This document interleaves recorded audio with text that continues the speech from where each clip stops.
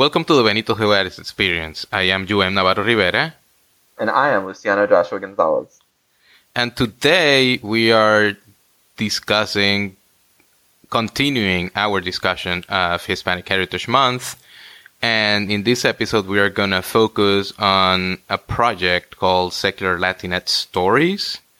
But before we get in depth into this episode and today's topic, I want to remind you all that consistent with my introductory message last week in last week episodes, and I think until this whole situation is resolved, please remember to, if you have time or you have money or you have things, to contribute to the relief efforts in Puerto Rico and in Mexico.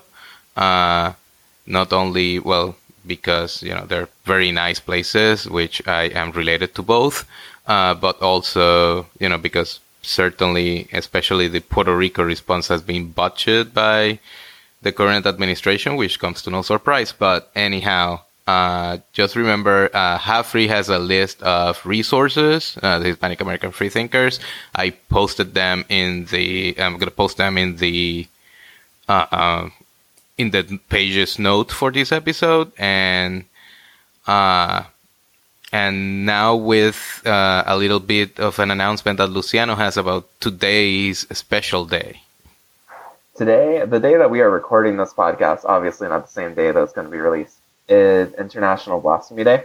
And International Blasphemy Day it's a special day particularly for politically and activistically active non-believers, but it's a day that should be celebrated more widely by lots of people independent of their religious beliefs.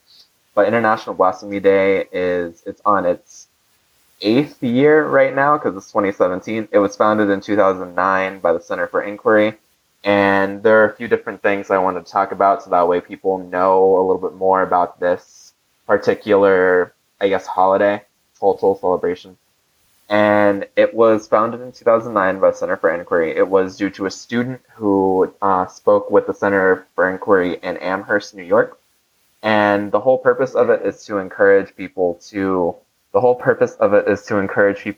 openly challenge and criticize religion, because religion, at the very least, when it's also politically protected, can be very dangerous and can be very oppressive. The reason why it's celebrated on September 30th is that 12 years ago, there was an event called the Gillen's Paston Muhammad Cartoons Controversy, which was when a Danish newspaper published 12 editorial cartoons on September 30th, many of which depicted Muhammad, which is, as many people know, forbidden in Islam. And that reaction that it provoked was very intense. It was very violent. There were people who died in multiple Muslim countries, and there were violent protests in numerous countries that are politically and religiously controlled by conservative Islam. So it's very important that people take that into consideration. I know a few other writers, including myself, have talked about today, and we have talked about it in various aspects. Earlier today, I wrote and published an article talking about the need for people to challenge conservative Christianity as well as conservative Islam by linking them back to Latin America during the colonial period. But yeah, that's just a little bit of information on International Blasphemy Day, and I hope that you guys can stay safe and celebrate it wherever you may be. Or in my case, I call it Saturday afternoon, given that I probably blaspheme once an hour at least. It's kind of like, instead of praying 5 times a day, I kind of like blaspheme once an hour. But yeah, I remember vaguely, but I'm not very good at following holidays either way, either when they're Christian or they're secular. So thank you for that particular reminder. And remember, atheists, blasphemy also includes challenging Sam Harris and Richard Dawkins apparently is blasphemy for some, so feel free to do that as well. And now to our scheduled show. So with us today, talking about secular Latinx histories, is a very special guest. It's probably breaking records of travel to be on this show. It's actually recording next to me. And with us is Dr. Jasmine Trejo, who is a graduate research scholar at El Instituto at the University of Connecticut. She is also a board member of Hispanic American Free Thinkers, HAFRI, along with our dear co-host here, Luciano. And she has done a lot of work on not just on secularism, but also work on political knowledge in Mexico and the United States. She has a PhD in political science from UConn. And of course, she has been my co-author on many papers, conference papers, book chapters, and a son. So... welcome to the Benito Juarez experience, Dr. Trejo. Thank you, Joel. Thank you, Luciano, and please call me Jasmine. I call her Dr. Trejo at home. But... yeah, sure.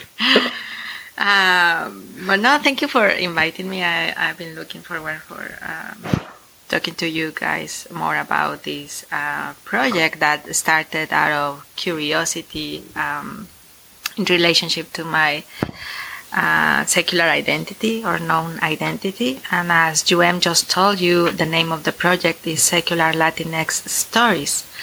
And basically, in Spanish, we use more often the word laico, or at least growing up in Mexico, laico versus secular or secularism.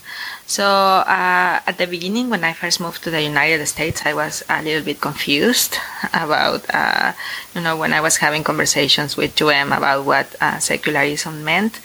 And then, although secularism and laicidad are not exactly the same concepts, I started to ask myself several questions like, where are other Latinos like us who are non-believers and Latinas? And also, where is our history? Who are our role models? No, because I was looking into all these important figures for the secular movement in the United States, but I knew, for example, that others in Latin America, and I wanted to know from other thinkers also in the United States who were talking directly to us as Latinas and Latinos. So that's how this project started, out of curiosity. And basically, I would like to learn more about, as I told you, historical figures, events, but also historical events and current events, but also about personal stories from people like us, like how they chose to become atheists, agnostics, or non-believers in general. I think that that's a really good project to be doing. I know that there have been similar but less concentrated efforts that I've been made aware of relatively recently.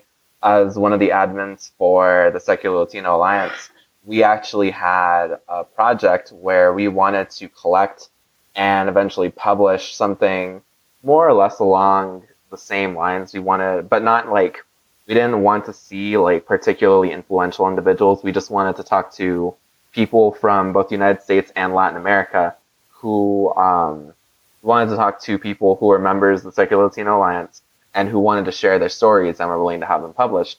So that way we could demystify what it meant to be an atheist and the process by which someone who is Hispanic eventually becomes an atheist.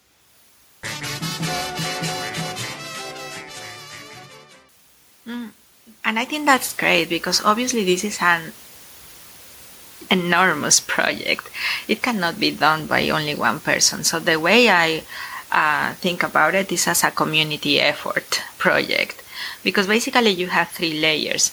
First, you have the public figures either from now or from the past. You have the events, but also you have the personal stories, that I would like to learn more. And so I'm happy to learn that there are, overlapping efforts, because I think we can all contribute to, in a way, rescue our secular history.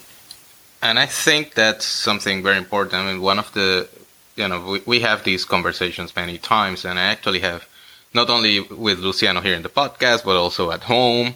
And I have mentioned this several times in some of my more recent talks about the fact that, I am not the first Latino atheist in history. And that, there's a history there to be rescued. So we don't have to reinvent the wheel. And also to have resources for, people who are on the fence, who are having doubts about religion, so they can find these resources more easily, and more readily. And so that's one part of it. And I think particularly the historical part is one of the ones that I'm really glad that Jazz kind of like has been looking at, because it's, the Secular Latino Alliance project, as you mentioned it, and it kind of looks a little bit like Openly Secular, which I think is a very important project in terms of showing that non-religious Americans are everyday people. But at the same, and so it's a very important, like, that open secularism phasing of it. But I also think it's in a way very important to show that, there were thinkers either in Latin America, either among, like, even community leaders in Latino communities in the United States, or even in Spain, which has this whole history of anti-clericalism that was exported to many places, that we can see that, Richard Dawkins didn't invent atheism, and that we don't owe it to him. That, there have been perfectly rational individuals before that, and that, they are not all British old dudes. I wanted to ask you, what sorts of stories, can you give us any interesting examples of the sorts of things that you've come across so far in your research? Yes. Actually, we're going to start with Benito Juarez. That is the name of the podcast. Yeah. Our patron saint. Yeah, patron saint. So, I don't know, a couple of years ago, I came across this book that puts together all the letters from Benito Juarez, and it was written by a historian. And for me, it has been fascinating because I'm not a historian. I'm a political scientist, but I really like, once you are into a research project, I think it becomes your passion. So in these letters, Benito Juarez basically explains his thoughts and views on the separation of church and state. But something that, and then also, in a way, the way I remember the Benito Juarez of growing up in Mexico City was that it was this very important figure for for defending the separation of church and state, but also to have public schools,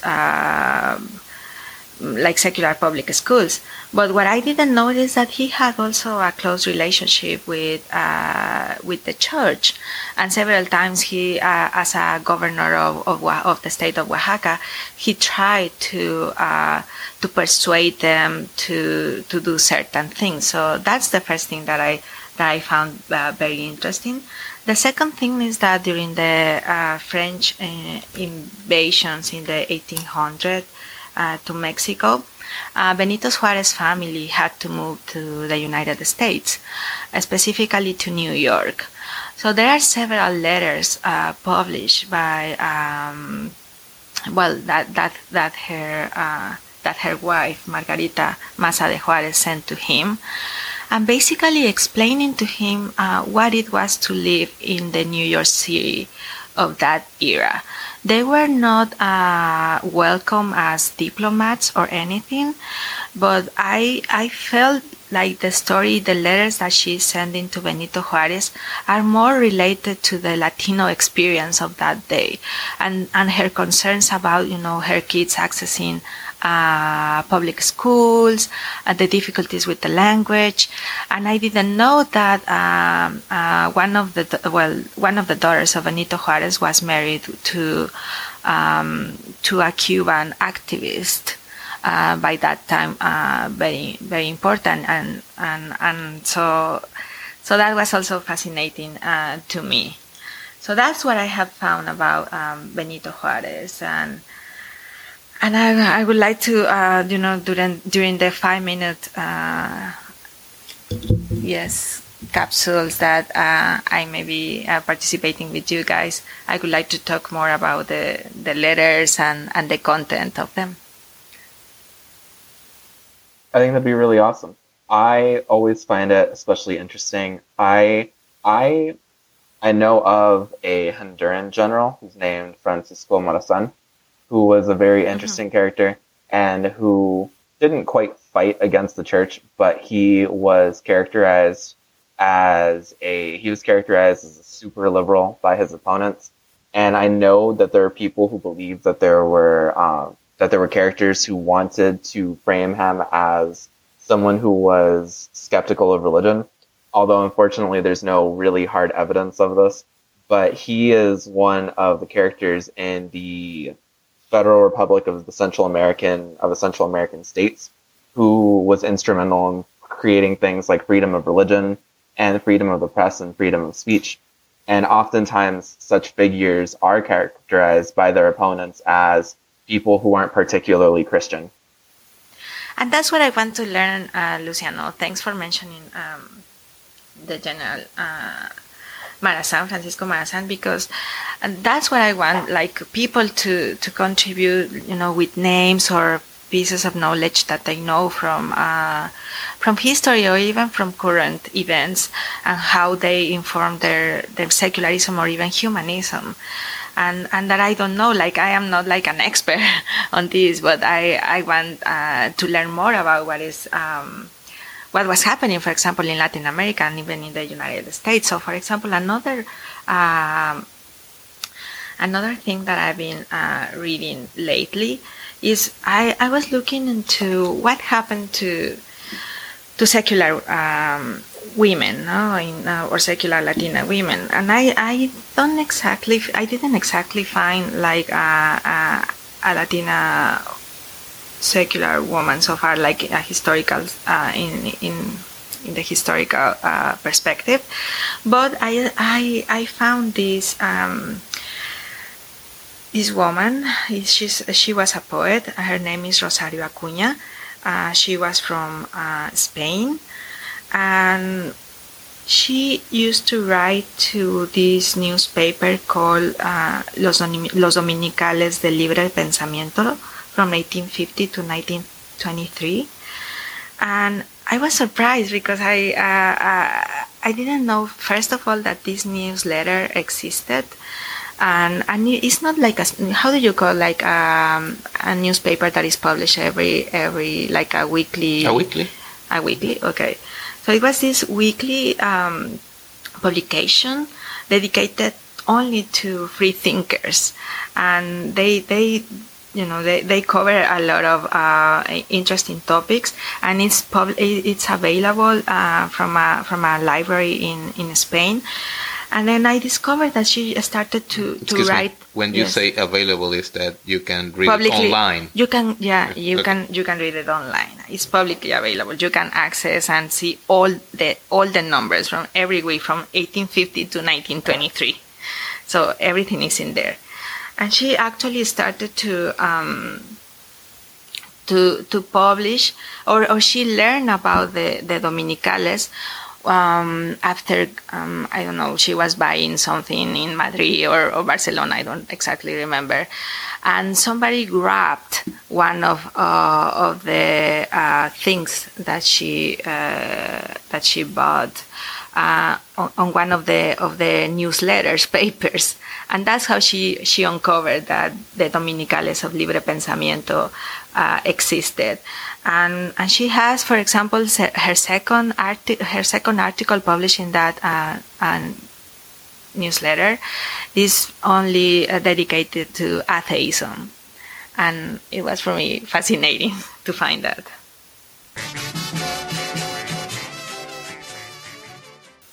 That sounds really cool. If you ever find anything on female Hispanic atheists, that would be really awesome, because even as a historian, I don't know of a single. I'm sure that they exist, but for a variety of reasons, I can understand why it'd be really difficult to find something about about Latina atheists as opposed to Latino atheists who are historical figures. I can think of a few examples of women who fought against religious tyranny, but in many cases they were believers, whether they were Jewish or Christian, who just had difficulties working within a system that is designed almost inherently to keep them oppressed. Yeah, exactly. I am also looking forward to find some of those women writing, or even, also like in pop culture, like are there movie directors or actors working on this, or books, music? We don't know. I think there are so many resources available that we can look onto. And I think that's so far what I have. We can also talk about Guillermo del Toro, but as part of the pop culture. But that's so far what I have. No, I think it's a very. I given that I live in the same apartment, I've been seeing how these ideas have evolved from either conversations that we've had or questions that we have had ask each other, and I think it's very fascinating. With the things that she has found so far, with kind of like the limited time we have for doing this kind of taking this kind of endeavor, and that's one of the reasons I wanted her to not only to come into the show to talk about this project, which is something that she's also doing as part of her work as a board member of HAFRI, but also in the sense that, so we mentioned this. Luciano and I mentioned this when we did the reboot of the show around episode 19, I think, was it? And Jazz has kind of like mentioned it a couple of times already in this episode, but it's the capsules. And by the capsules, we mean that some of the findings that Jazz is getting from this project that she's getting, she's basically gonna record short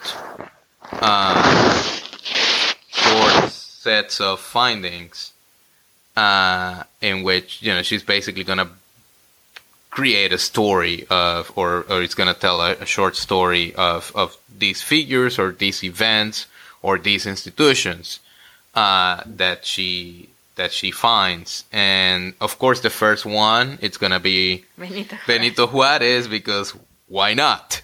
But also, and it actually gonna contain some of those aspects of the Benito Juarez story that I actually, you weren't aware, and I certainly wasn't aware.